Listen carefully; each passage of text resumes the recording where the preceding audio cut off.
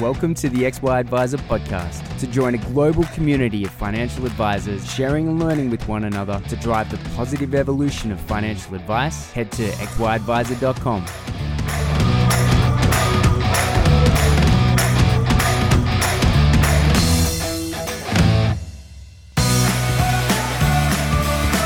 This podcast is brought to you in partnership with Hub24. Hub24 make a difference in the lives of advisors by connecting you to innovative solutions that create opportunities with market-leading managed portfolios and customer service excellence. Want to know more? Visit hub24.com.au.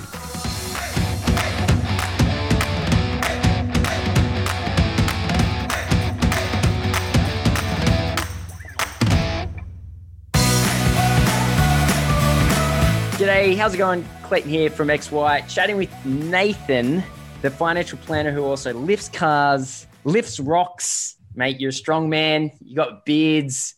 You make mead, but you also walk people through their financial life. Thank you so much for coming on. No worries. The reason I thought I'd pop in and say g'day is because I noticed that you recently won an award. So talk to us about that. Yeah, I won the Affinia, which is my licensee, obviously, Advisor of the Year award, which I started with them last year, 12 months ago. So to walk away with that first year out, I genuinely cried, actually. I cried everything. I like weddings, McDonald's drive-through, like it doesn't matter. And so I was standing there. I didn't expect to win. There were some pretty big names in the sort of the short list. Wow. And so I'm sitting there, and my wife had braided my hair because we thought it'd be funny. And I'm sitting there in my braided hair and my blue, velvet jacket, and then they go Nathan Fradley, and I was like, and I genuinely hadn't written a speech or anything. I was like, I just had no anticipation of taking it away. So I just sort of teared up a little bit. Luckily, I was only a little on the corner of the screen, so no one could see that, although I did bring it up. But yeah, so that was pretty cool. And it sort of came back to, I think, like with XY, taking part in that, also in the community within Affinia, which is pretty rad. Working with different groups. Didn't go unnoticed, obviously, by the licensee. And that had been, completely sort of blindsided me, but really, really cool to win. Awesome, man. And how long have you been advising, in general? 2011. So I was an AR at 21. Goodness. Yeah. So I think at one point I was the youngest authorized ref in Australia. Started at NAB. So I did about 4 or 5 years there before I left. Just couldn't stay there doing it the way it needed to be done, I thought. Went out, did that 3 months sub-licensing under a bloke who then decided that the CFP ethics course was too hard for him, and he got out altogether.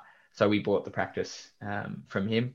Oh, wow. Myself and my business partner. Yeah. And then, basically spent the last 5 years in October was our 5th birthday. We'd be going to school now.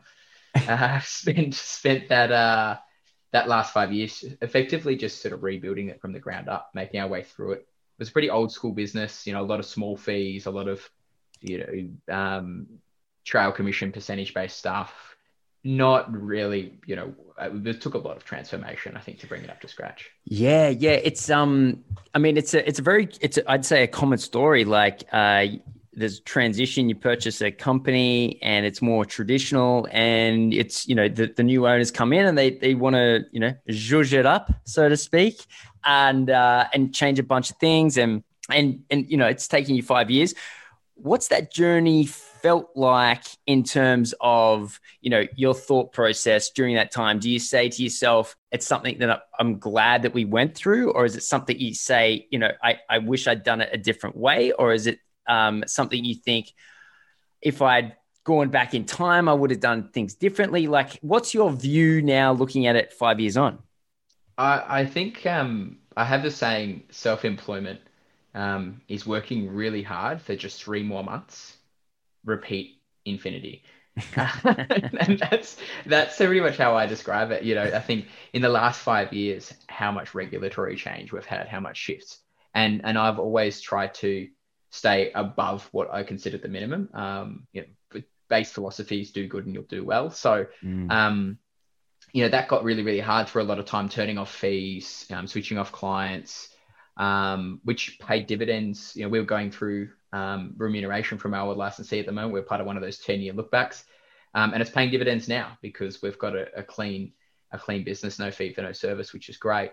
But at the time, I knew of practices that had one advisor, 600 clients, fees from all of them, and I'm sitting there going, this is hard. So I don't regret any of that. Doing it the right way, I think, sleep at night factor. And I think I was actually talking to another advisor from XY the other day about this. My biggest thing he's looking at going out on his own was you got to know your numbers. I think I was too apathetic when it came to costs. I hired my old assistant from NAB, brought her over, paid her the bank wage, which was, good money, but for basically a brand new business, put us financially in a lot of positions. And I think, looking back at that, just knowing your costs, knowing your revenue, I think understanding revenue and financial planning is really hard. We recently made the flick over to Work Sorted, which has been really, really good. Their revenue, I suppose, view in terms of what you can see and how you can and understand where your money's coming in, your forecast and that sort of stuff is excellent. Whereas I found Xplan, you can kind of see what you want to see, but you have to take that data and do something with it. You've got to put it somewhere else, and I think that was a big thing, understanding what was coming in every month, how we're going to get paid and mapping that out. That's probably one of the things I wish I got a handle on earlier. Interesting. I mean, Xplan and Work Sorted kind of fill different roles though, don't they? Like Work Sorted's that practice management and Xplan's the advice delivery. I find Xplan can do it. And I think the common response I've got when I've looked into things on Xplan, it can do it, but can we do this? Yes, but it's kind of always this point. So it can do revenue stuff, but I found Work Sorted is built for that. It's built for CRM in terms of client management and revenue management and workflows. And then we still use Xplan for, financial production, so SOAs, modeling tools, that sort of stuff. Yeah. Well, to me, that makes a lot of sense. Like you're using the strengths of each of them. And like, let's face it, I was talking about this with someone the other day. Like no one's ever been fired for recommending Xplan, right? Like that, they in every institution, it's because, they come with such a huge, tick of approval, if you want to count it that. Like if compliance is an issue, and it is, then, you need someone looking after it. And then on the flip side, Work Sorted, I've actually had a couple of chats to those guys and they seem really cool. And they're definitely coming at it from a different angle and they're aiming to provide something different. And the way that you just described that setup, that's kind of, if I was to approach it, is pretty spot on with how I would approach it as well. Yeah. I think Work Sorted know what they do and they do that really well. And they don't try and do anything outside of that. Yeah. Sometimes when you are a single AR practice, and we're under enormous cost pressure as every single AR practice knows, taking the plunge to spend more money on something like that, knowing that Xplan can kind of do it, is quite difficult. But I don't know. I look at Xplan, this might be controversial. It might be, I don't know. I see Xplan as a bit of a Frankenstein software, which I think it is. Iris kind of just bought all these modules and slapped them together and they kind of talk. But if you look at, what it does, in the sense of production, you've got to enter the same information in some ways 4 times to get that outcome. And we look at some of the more progressive softwares coming through. It's prime for disruption. I don't think I think they've relied on, they're the wolf on top of the hill, right? Like they're hungry. They're not hungry. They're sitting there with their big pile of food and they've got 68% market share and institutional alignment. And it's just waiting for someone to behind, right? I think there's been a lot to have given it a red hot go. If you think about Midwinter and Advisor Logic, there has been ones that for a long period of time you've tried, and they've achieved a level of success.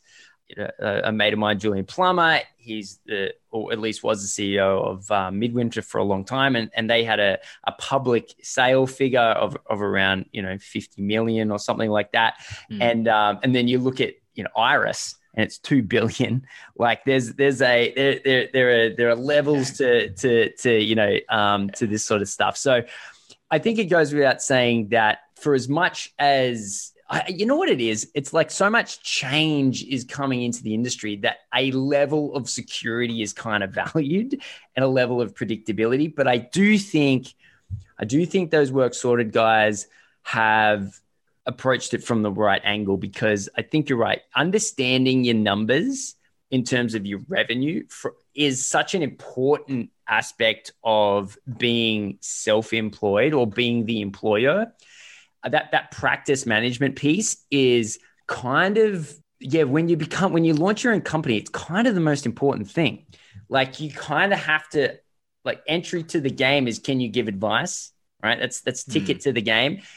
And having a great user experience and delivering excellent financial strategies is sort of like almost mandatory. That's a given, right? That's what you're there to do. Yeah, that is exactly what you're there to do. But the skill set that a lot of advisors, when they get into the head honcho position, is, okay, interesting. Now I got to measure up all this sort of stuff. And so, while, because I used to be in a similar boat, I was a single AR practice, and there's definitely a bit of a chasm, like between, I'd say, $300,000-$400,000 a year and getting to, say, over $1 million.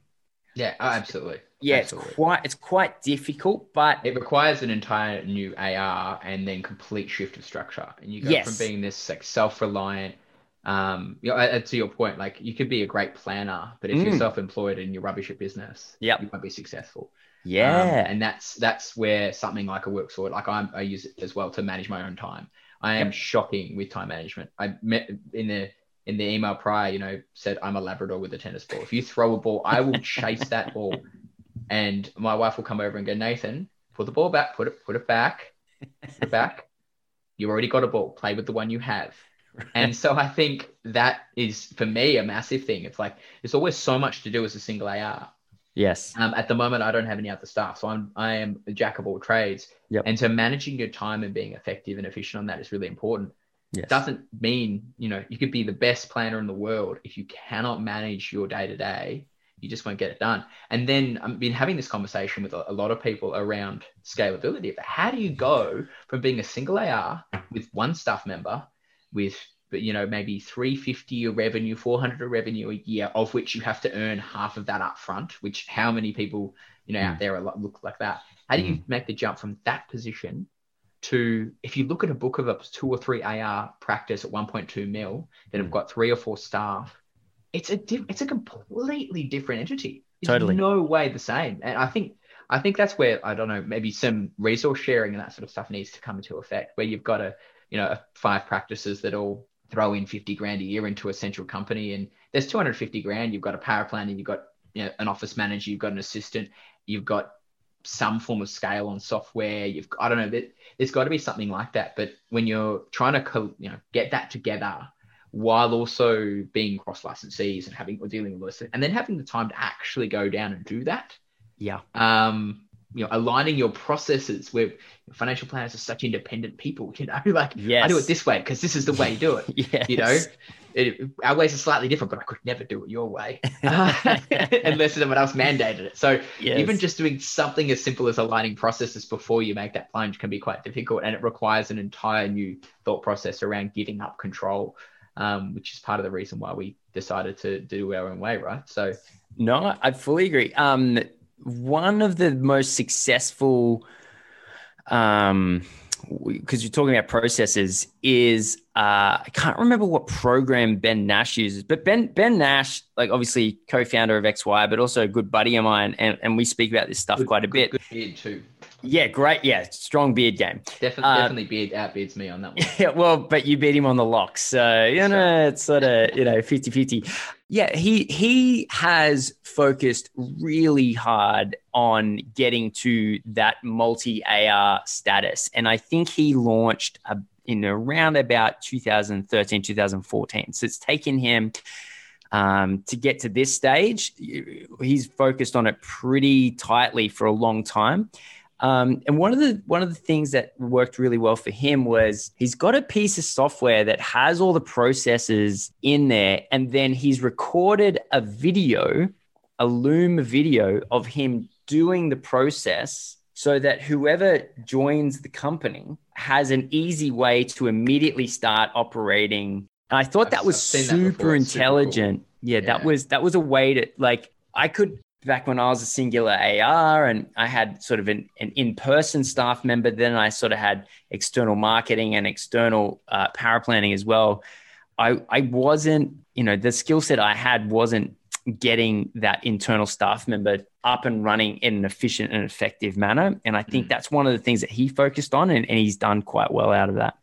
I think that for me, my staff member recently moved on, and they, filling that gap now to train someone from the ground up to do that is really hard. So I've been spending a lot of time building the processes in the WorkSquad platform so they can follow the bouncing ball.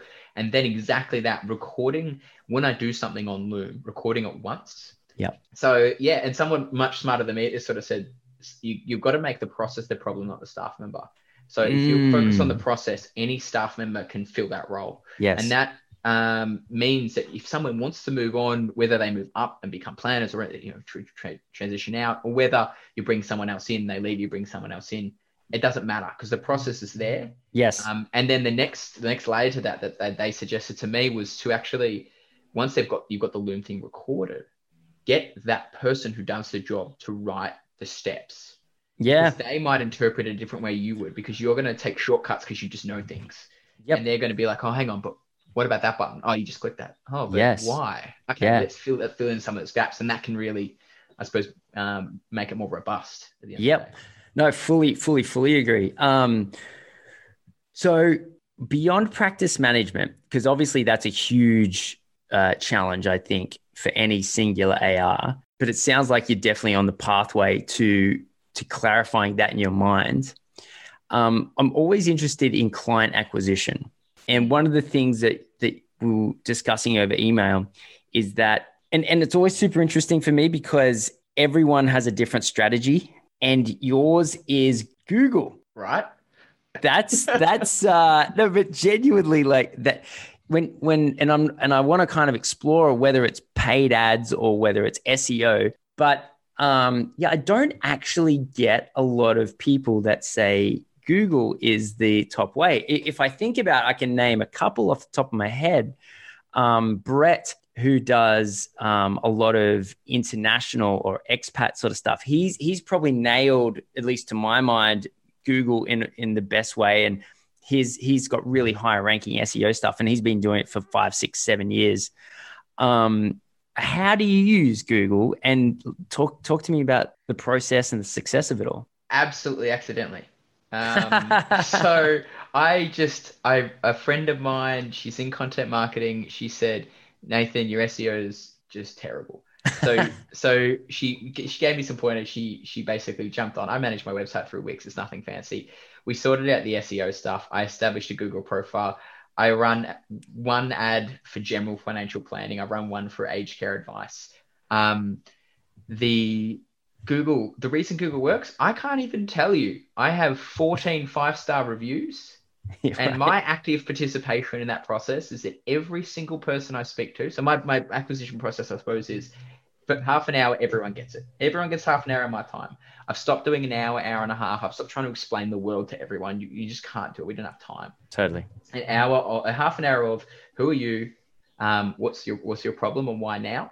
Mm-hmm. Do you even need advice? Am I the right person?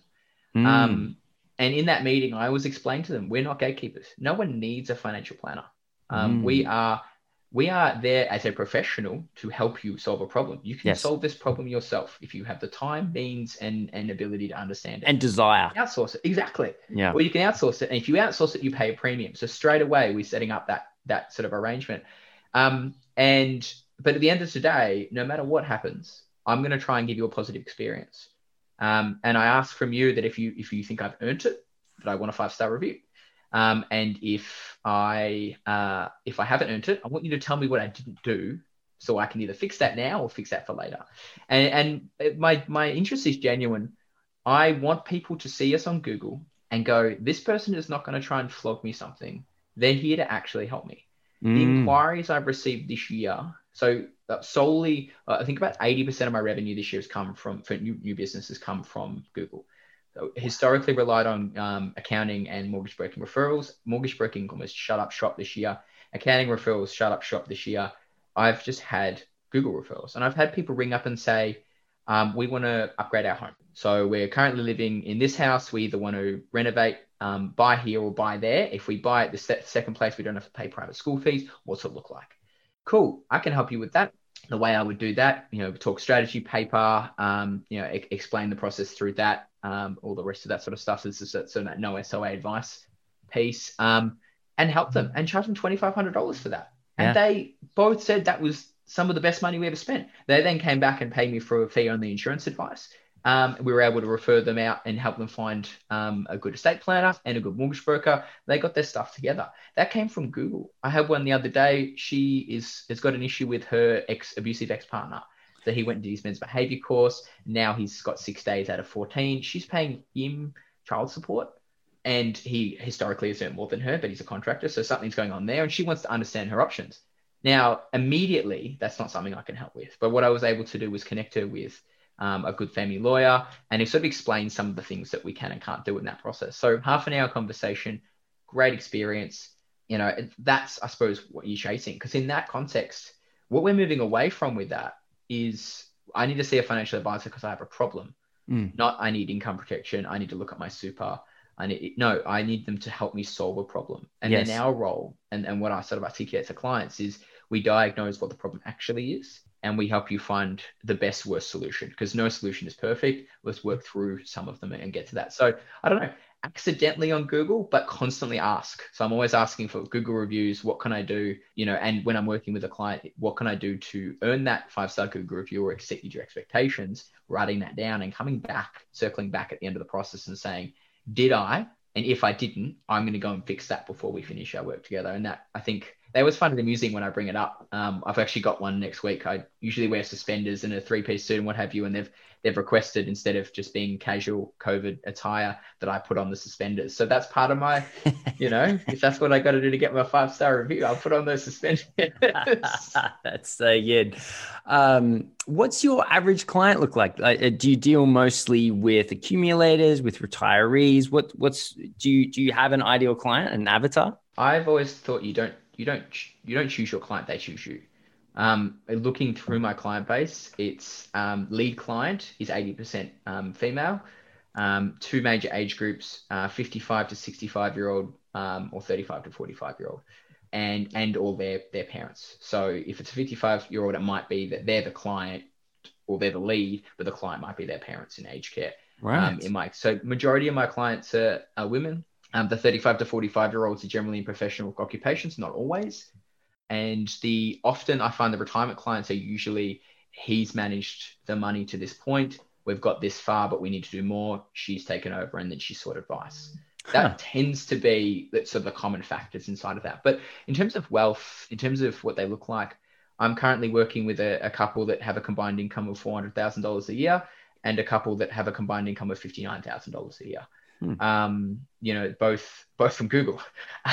So, it doesn't, and both of them get charged the same fee relative to the work that they do. So, for most accumulators, it's sort of $3,300 plus, either for insurance or we take insurance depending on what they want to do. Or retirees, it's a $4,400 cap fee model where it's whatever we do. Here's the calculator. It's worked out at $5,700. I'm going to do it at $4,400 because I want to make sure I do a good job without you having to worry about fees. So, yeah, I think that's a weird bracket. And to that point too, something I've discovered is that over 30% of my client base is actually what I would call dark green. So inherently, I don't really use the word ethical because that's open-ended, but interested in sustainability and responsible investing. And that's something that has sort of tipped me into doing this further. Right. So if you've got an 80% exposure to female clients, and then you're seeing a large portion of those being sustainable investors. So you're thinking about getting further and further into that space? Yeah, marketing wise, yeah. I think process wise, I've always used whatever ethical investments were available. I just think, to use that word again, I just think recently, last couple of years, research houses have been taking them seriously. In Western Europe, a lot of the funds that are managed in Western Europe have ESG mandates. ESG isn't a thing. ESG is, in 5 years' time, we'll be looking back on ESG and say, remember how ESG was this premium thing where now it's part of 70% of Australian fund managers' processes, which it is currently. It's like looking back and saying, Corona beer, if you remember 5 years ago, that was sold as premium beer. You paid more money to get a 50-cent beer from Mexico, and it was marketed that way. Yeah. It's the same as, a BMW in Australia is a premium car. The rest of the world, it's like a Subaru. It's a good car, but they've somehow, tiered that. And I feel like ESG, to me, we're having all these conversations about whether we should be considering the environmental impact of a good company, whether we should be considering their social impact, their governance. That's risk management 101. If you're not doing that, what are you doing? And I think, that as a point, and then sustainability is a theme. I think you don't have to be an ethical investor to ensure that you've considered the impact of climate change on your client's portfolio. If you have an accumulator coming at 35 years old, their investment time frame is 60 years. You have to consider the world of 60 years time. And Rest proved that. They got sued by a 25-year-old and settled out of court. What? I didn't follow it. Yeah, it was on Melbourne Cup Day, so a lot of news was more around horses. But Rest got a 25-year-old took Rest to court about their disclosure of climate change impact in their portfolio, and they settled outside of court. Stop it. Look it up. It's a thing. It's real. We have a responsibility to consider, what the portfolio is going to look like in 30 years. And all the research houses have a layer of sustainability. But if you talk to the big names, you email Magellan and go, hey, can I have your ESG policy? They're surprisingly strong. You look at, Platinum's the same thing. All the big fund managers have strong ESG policies, whether they advertise them or not. And I think this idea of ESG being this, weird and wonderful, you're only going to invest in weird hippie things. And I live in Northcote, so everything's a weird hippie thing in the People's Republic of Northcote. But I think, it's just nonsense. We're looking at good quality companies that are going to be around for our clients in 30 years' time and continue generating revenue to suit their needs. That's what we should be focusing on. So I think that's part of it. So marketing wise, absolutely. I'm going to make that push into that space. I like it. I like talking about it. I'm really into it. I've recently joined RIA and I'm doing a lot of research in that space, which I definitely recommend. If anyone wants to start in that RIA website, they've got a responsible returns tool. Jump on that. You can actually see, to be listed as certified RIA investment, you actually have to disclose your holdings. You have to go through a process. So if you want to know whether a portfolio has something, you want to put a client in BHP, for example. So you want to put a client in, say, Pendle's ethical fund. If the client is opposed to holding BHP, well, you can find out if Pendle's ethical fund holds BHP. Now, whether it's a good idea or not, whether it's a sustainable investment, whether BHP are out of thermal coal altogether these days and are actually putting heaps of money into the space is irrelevant. It gives the advisor more power to have that conversation. So, that was a bit of a rant, wasn't it? No, that's mate. It's super. I learned a bunch of stuff. It does it. As you're aware, I saw you talking about it on XY, but I've done about 10 episodes now of the ethical podcast series, or the ESG podcast series. Yeah, it's far more advanced than I anticipated. Sort of like 10 podcasts in, I'm kind of like, oh, this is big news. Like I almost feel a little bit late to the party. A part of me, the only concern I have is on that sort of stuff is, and perfect example is the BHPs of this world. Imagine if no one wanted to hold BHP. It's going to have such huge impacts on the world, right? So BHP are an important company for sustainability, right? Like if we don't have minerals, we can't build giant fans. Like you can't. Yeah. And I think that's a really important thing around, like, there's a difference between, and this conversation needs to be with clients around this, there's a difference between I don't want to hold something, I want to create a positive impact, or I want to advocate. There's a massive difference between those three things, because I don't want to hold something says, I don't want to hold BHP and Rio. Historically, they've been against me, and one of them decided to blow up an Aboriginal heritage site. And you know what? Not down for that. Cool. Yeah. And there's some great sustainable funds that would hold those. So you've got to be aware of that sort of stuff. But then there's people that say, I want to actually invest in something that's positive for the future. And that can be done in two ways. That's impact. Stuff like, Pengana Web Fund, really, really cool fund that invests in, and I think as BNP Paribas have got an environmental trust. There's a New World Fund by, I can't remember what they're called. They're funds that try and find companies that have got good quality companies, not just startups, like large companies that are making strong amounts of revenue from benefiting from this transition into a green economy. So this is the buying Kodak or Apple in 1992, right? That if you're going to invest in water as a theme, or invest in construction, a company that creates a software that might monitor and calculate the impacts of climate and density on a building for the environmental energy rating. All buildings have to be a certain environmental energy rating. That's only going to go up every year. So with that, a company that makes that kind of software will benefit. So there's a theme here that you can make money out of this thing. So that's sort of, I suppose, that's the impact. And then there's the advocacy stuff. And I think this is where Australian Super are unashamedly in this space. They hold BHP. They've got some pretty strong ESG processes, but they are massive in the advocacy. And they look at a company like BHP and they say, look, guys, we hold a lot of you, and you can't keep doing things this way because it's bad for business. And so the threat of divestment is there, but also we know you've got the capability, the size, and the resources to change, and to just ignore large companies that have got the capability to actually do good is also not necessarily the ideal outcome. But I think that is a client conversation, because there's no right or wrong. It comes back to what their views. I have an ethical client who started off that conversation because she didn't want to hold Macca's. She has a cafe in Belgrave. If you know anything about Belgrave in eastern Melbourne, they had a legal battle with McDonald's for 13 years to keep them out. And that's how that conversation started in terms of the ethical, which is anything you don't want to hold, I don't want to hold McDonald's. Wow. So that makes a lot of sense. Cool. Let's explore this further. And we started diving into all that sort of stuff. So yeah, I think that they're the three parts of that conversation that we need to be having. And they can open things up that aren't just whether or not you want to buy giant fans. I think a lot of the good quality sustainable investment isn't in power generation. It's in water, food, and waste. That's three massive challenges we have globally, but also areas where if someone gets it right, our clients can make a lot of money out of that sort of stuff too.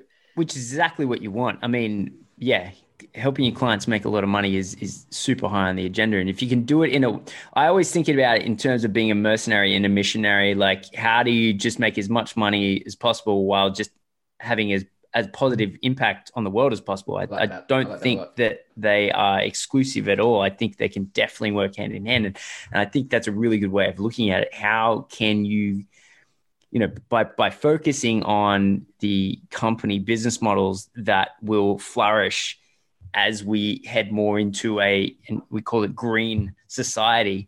It's just smart investing, really. It's do good and you'll do well. And I think someone asked me this the other day about what about your retiree clients that aren't overly interested? Like, are you just going to shy away? You're not going to speak to anyone? Absolutely not. If I'm talking to a client that's not interested in infrastructure or not interested in international shares, and they came to me and said, Nathan, I want a portfolio of blue chip stocks, I don't go and give them a portfolio of blue chip stocks. I educate them on the importance of diversification of other asset classes, what's available. This is part of that process. You educate them on not only what's important now, and taking advantage of things like tech and what have you that's flourishing now, but if we're investing for 10, 20, 30 years time, we need to be thinking about what is going to be viable in the future. It's isn't saying, oh, you don't have any ethical bias, I'm not going to look at this at all. This is saying you're not placing your own value in investing above potential lower returns, which interestingly, if you actually look at some of the funds and what's out there, they're outperforming. And my dark green fund outperformed literally everything over the last 12 months, which is just insane. But I think that's another argument altogether. There is this sort of idea that just because it's green means it won't make money, or to make less, you have to give up some returns for your own values. That can be part of the conversation. But you could also flip it and say, well, would you rather not look at sustainability to get lower returns? And I think the client will come back and say, no, I just want you to make me money, Nathan. I want my portfolio to do well. If I don't have any biases, that's fine, but we still need to guide them through diversification, sustainability, all that sort of stuff, like we would anything else, or outsource it to multi-managers if that's not our skill set. But we should be going to the multi-managers and saying, hey, Rest, what do you do in this space? Why are you considering sustainability? Are you considering the 30-year time frame of your investment, or are you more concerned with a 3-year time frame to stay out of the bad books so you don't get your fund shut down by the government? That I think that's a conversation we need to be having with multi-managers and industry funds and that sort of stuff as well. Wow, man. Now, getting to the actual advice delivery piece, I'm keen to ask you what your views are on scaled. If you've seen XY at all in the last year, you've probably seen me talk about it. Precisely. What are your views on things like scaled advice? I feel like we're setting fire to this thing called scaled advice to make excuses for our advice being so expensive. It's just this big straw man outside, and sure, we'll chant and dance around it, but it's not actually going to make our crops grow any better. If anyone wants to complain about the fact we can't do scaled advice, first go and read the 2015 RG 244.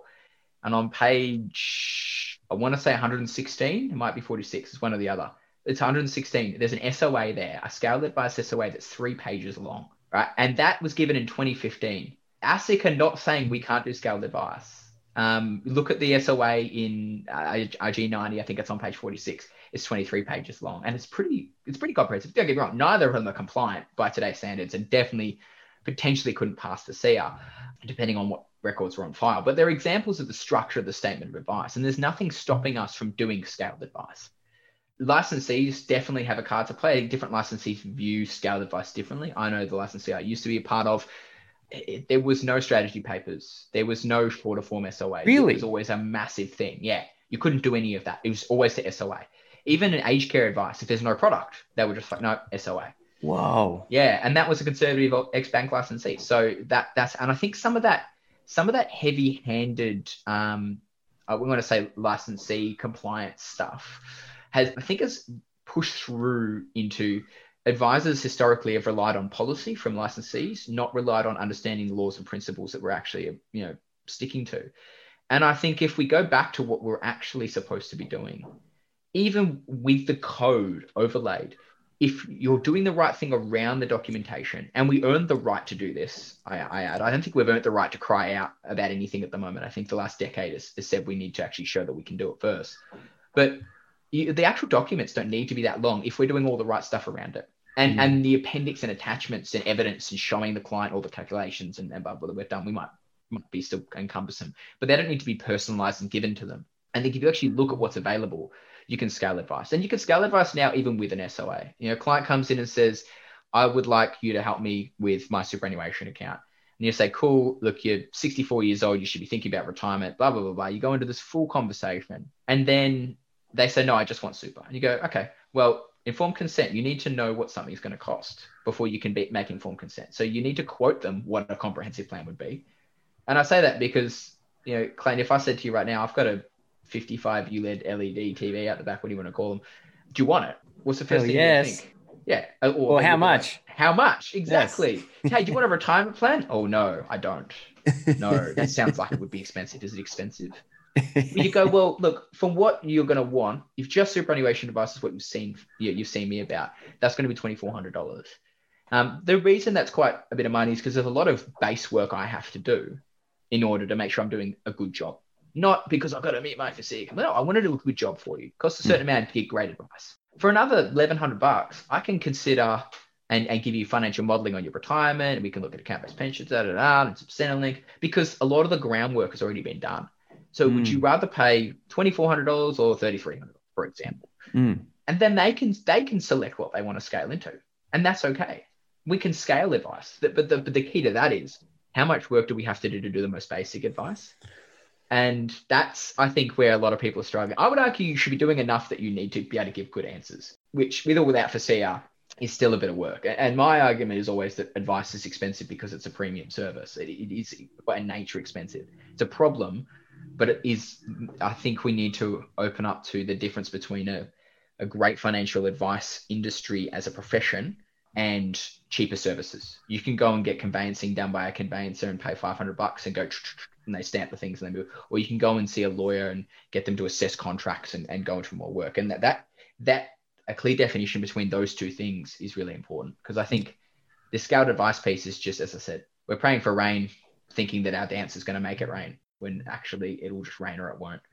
That's that concept between the conveyancer, the $500, the stamping of the tickets, and then going to see the lawyer to examine whether the contracts are in your best interest. If I think about what advice looks like 5 to 10 years in the future, it's kind of how I'm looking at it. Like, you've got this big US-based company who wants to come in and purchase AMP, right? So the external money is super bullish on Australian financial services, and IOOF has obviously had some high profile purchases as well, and so you've got these two now very large financial services companies who have many advisors. I mean, if you look at what's happened with St. James in the UK, they went through a similar thing to us, and in the end, they had to scope out an agent, almost like an agent, so like a low cost scaled advice. I see something like that popping back up again, the conveyancer, if you want to call it that option. And then on the other side, you've got independent advice, which is, taking the questions across the whole market. So it almost appears to be an upcoming schism in the market in terms of the two yes, there's affordability. Yes, there's compliance. And yes, there's, like people walk in, they know what they're purchasing from the Ford dealer, right? But then on the other hand, you've got, let's take your entire position, and it is a premium service, and it does come at a cost. And that does very much reflect my view of where advice is headed in the past, just because you can't solve both of those problems at the same time. There's a difference between a bulk billed GP and an obstetrician that you pay to help, give birth. And so, like, one's private, one's public, one's low cost, one's high cost, one's for mass, one's for a smaller amount of people. It's just in every single segment of society, you have separation of skill sets. And the fact that hasn't been done efficiently and effectively in financial advice tells me that it just has to, because it's kind of getting torn. There's two separate directions where a lot of people are interested in delivering super comprehensive, super valuable advice that, where advisors, especially if you think about all the advisors in XY, like that's exactly what we're trying to do, is like, how do I get better at advice and deliver more value, right? And then earn more value in return, right? And so there's this whole push towards becoming the positive evolution of financial advice. But then all of the stuff that's coming out with ASIC and a lot of product providers, it's like, how do we deliver scaled advice? Two totally separate It's directions. Not even the same thing. You're 100% right. We're trying to solve two problems with the same solution. And I think what's interesting about that is that cost of advice piece that you just mentioned there. So I don't know anyone on XY who would be willing to give actual affordable advice. So when ASIC did that survey, it was like 6% of Australians would spend $1,000 on advice. So going back to us being a single AR, how fast and efficient are you going to have to be to generate 350, 400 grand of revenue to see 400 people a year at $1,000 a pop? Yeah. If you want to do that, sure.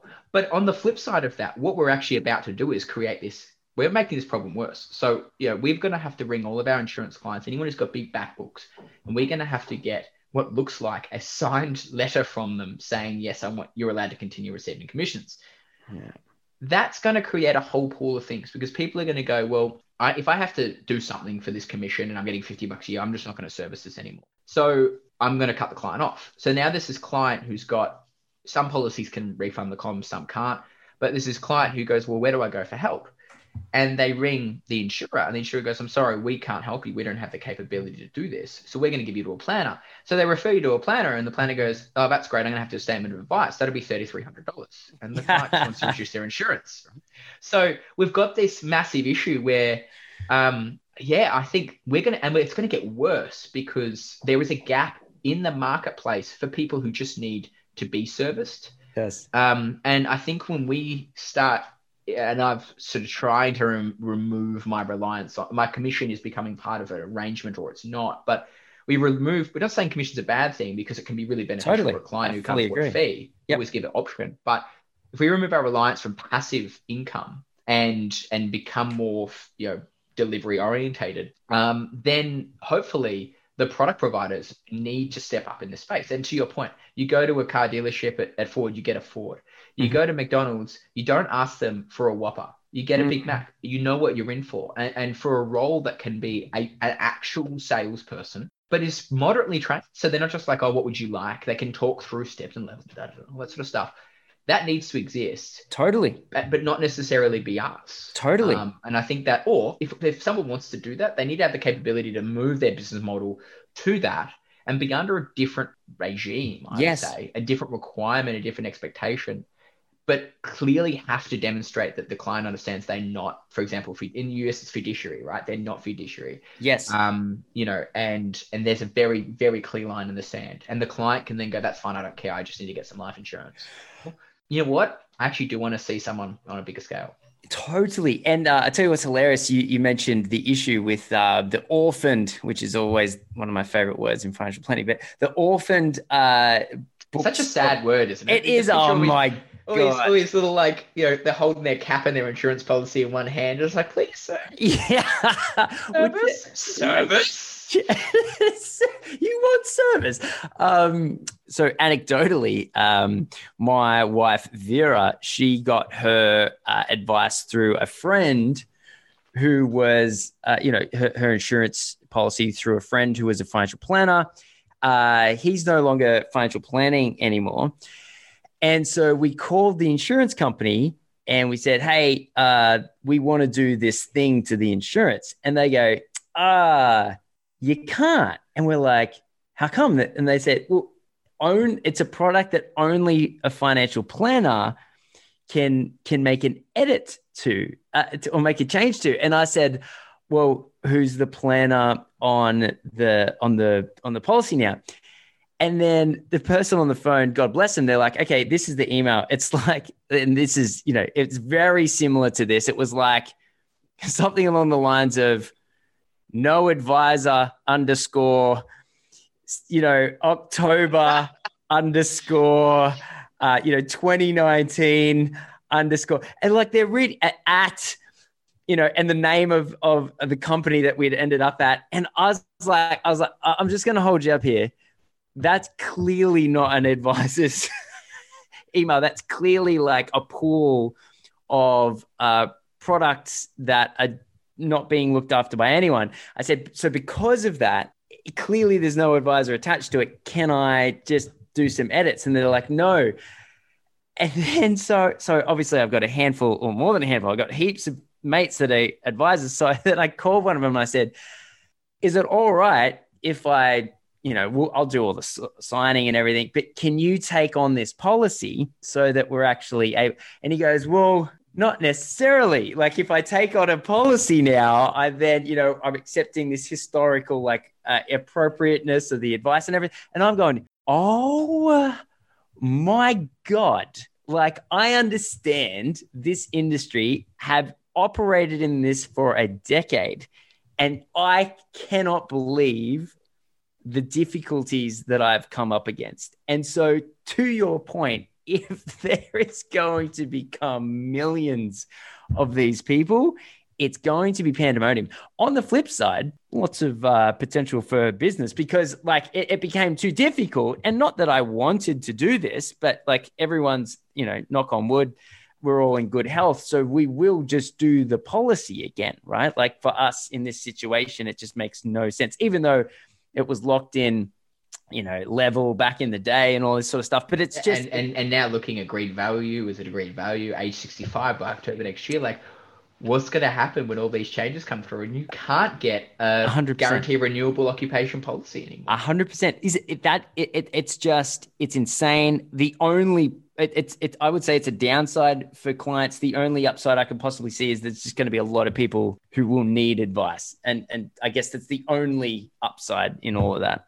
Yeah, I think I'm actually compiling the list at the moment. So I wrote an email out to all the insurers and just said, hey, in terms of commissions, can we turn them off? Does the client benefit from that, or does it just stop going Great to question. me? Yep. How does that work? What about previous series? Blah, blah. And then self-service. Can they ring up themselves? Can they make these alterations? All this sort of stuff. And I've heard back from a few of them. And when I finish getting that list, I will post it to the XY group because I think it's super valuable. That is super valuable. And I've already discovered like CommInsure are working on it, but they can't. So if a client wants me to turn off their comms because they don't want to have to be getting something, that's fine. Just so you know, CommInsure are going to get their commission anyway, and you'll just be in the orphan bucket. Yeah. Oh, mate. Oh. Yeah. Right. Whereas I actually had an inquiry. Someone had existing TEL policy. Husband and blood cancer. Terrible story. Just claimed on trauma, and she wanted to make adjustments to his policy and increase it. Obviously, can't do that. But also her own. She sort of said, "Look, I've seen the importance of this. I want to boost my trauma cover. I want to boost my life cover. Can you help me?" And I said, "Look, to be honest, I can." But I'm going to charge you a flat fee and rebating the increased commission I get. It's going to cost you $2,400, give or take a couple of $100 to increase your policy $200 or $300 a year. Yeah. Now, TEL can do this. So I said, what I would suggest, how much cover you want, speak to them. If you want advice, come and see me. I said, if you want advice on your broader circumstances, it makes sense. It's going to be the same cost for me. Yes. But I said, you're going to have to do that first. And what that's going to start, I suppose, creating though is a bit of a, I'm sorry, you're just too small. I can't help you. We don't want to create this bad environment where people ring advisors and they go, I'm sorry, I can't help you. It needs to be a conversation. If this is what it costs, do you think that would be valuable? Yes. Well, I don't think so, but you can tell me that. But maybe we can look at some other advice as part of that. But I think, we're going to get a massive raft of people just washing their hands in policies because they can't get hold of, let alone get confirmation, get hold of people. Yes. Someone needs a claim. Yes. And oh man, what to do. Oh man, let alone make any alterations on policies or whatever. They don't know what to do. And the insurers are spending so much time, energy, and resources on rebuilding their entire product line. Yeah. And they're cutting costs left, right, and center, and blah blah blah blah. It's going to be so interesting to see these sort of things are running concurrently. We've got, as soon as reasonably practicable, we should contact our clientele. Blah blah blah. Well, when that starts happening across the board and it's almost complete, then what happens when we start seeing these claims come through, alterations come through? What are the implications of that going to be? I'm concerned. I think nothing. Absolutely. I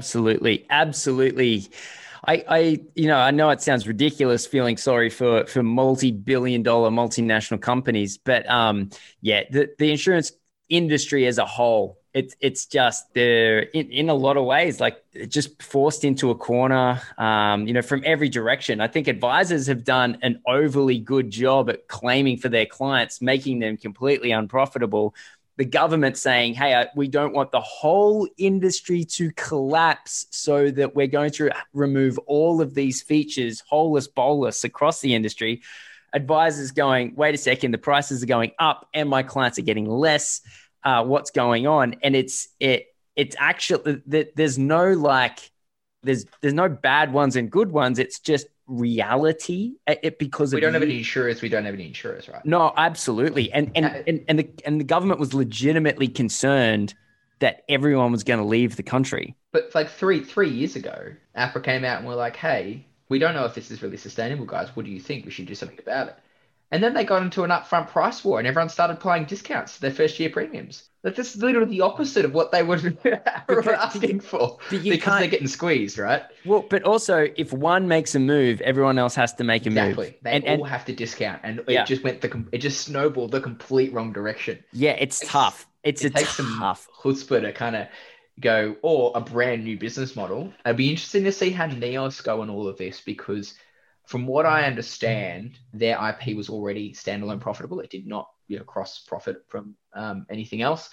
So I don't think they're going to have to make any changes, and they don't have some of the hangovers that the other businesses do have in terms of some of the old policies. So I'm really interested to see what their pricing is going to do when you've got, the BTs and TALs in one part that have already announced their increases of 15 to 30%, and you've got the others that will at some point in the near future. If NEOS can kind of coach through that, they'll go in as, hey, we've been doing a good job. I know we're not the best price-wise, but, we're doing a good job, to we're now also really competitive price-wise and doing a good job. And I don't know anything about Resolution Life or, integrity. But I think watching Neos, at least, I'd be interested to see how they progress through this and if they come out on top because of how they're positioned. A little bit of leadership. They hard line on certain things, don't have certain features that have, lost them, in my case, some business. And then, but I'm wondering if they had a little bit more foresight in their design. Well, who knows? I mean, yeah, obviously any new business to market is just going to have a natural competitive advantage, but also like the size of those existing companies, they're just so big that, assuming the industry is sustainable, and that's due to many different factors, but assuming that it remains sustainable and it remains, I mean, it plays such an unbelievably valuable part in society. But my whole thing is, hey, let's just make sure everyone sticks around. That's just, definitely my whole thing. Mate, I've grabbed a lot of your time today, and sure, undoubtedly we could continue going. So it's been such a great chat. I would love to have you come on again sometime. But mate, thank you so much for spending your time and walking us through. You're obviously a very interesting gentleman. We didn't even get to the part that you're a strong man in your downtime. So there's a lot of stuff that we can cover next time we come on. And if you're ever up in Sydney, you can come bench press me, mate. I would never be able to keep up with you. So yeah, that sounds good. When we can eventually cross the border, exactly. I might come up and visit and it was good to be on. And yeah, I think that time went really, really quickly. Yes, it often does. All right, mate. I'll shoot off now, but great to chat and speak soon. Thanks, man. Bye.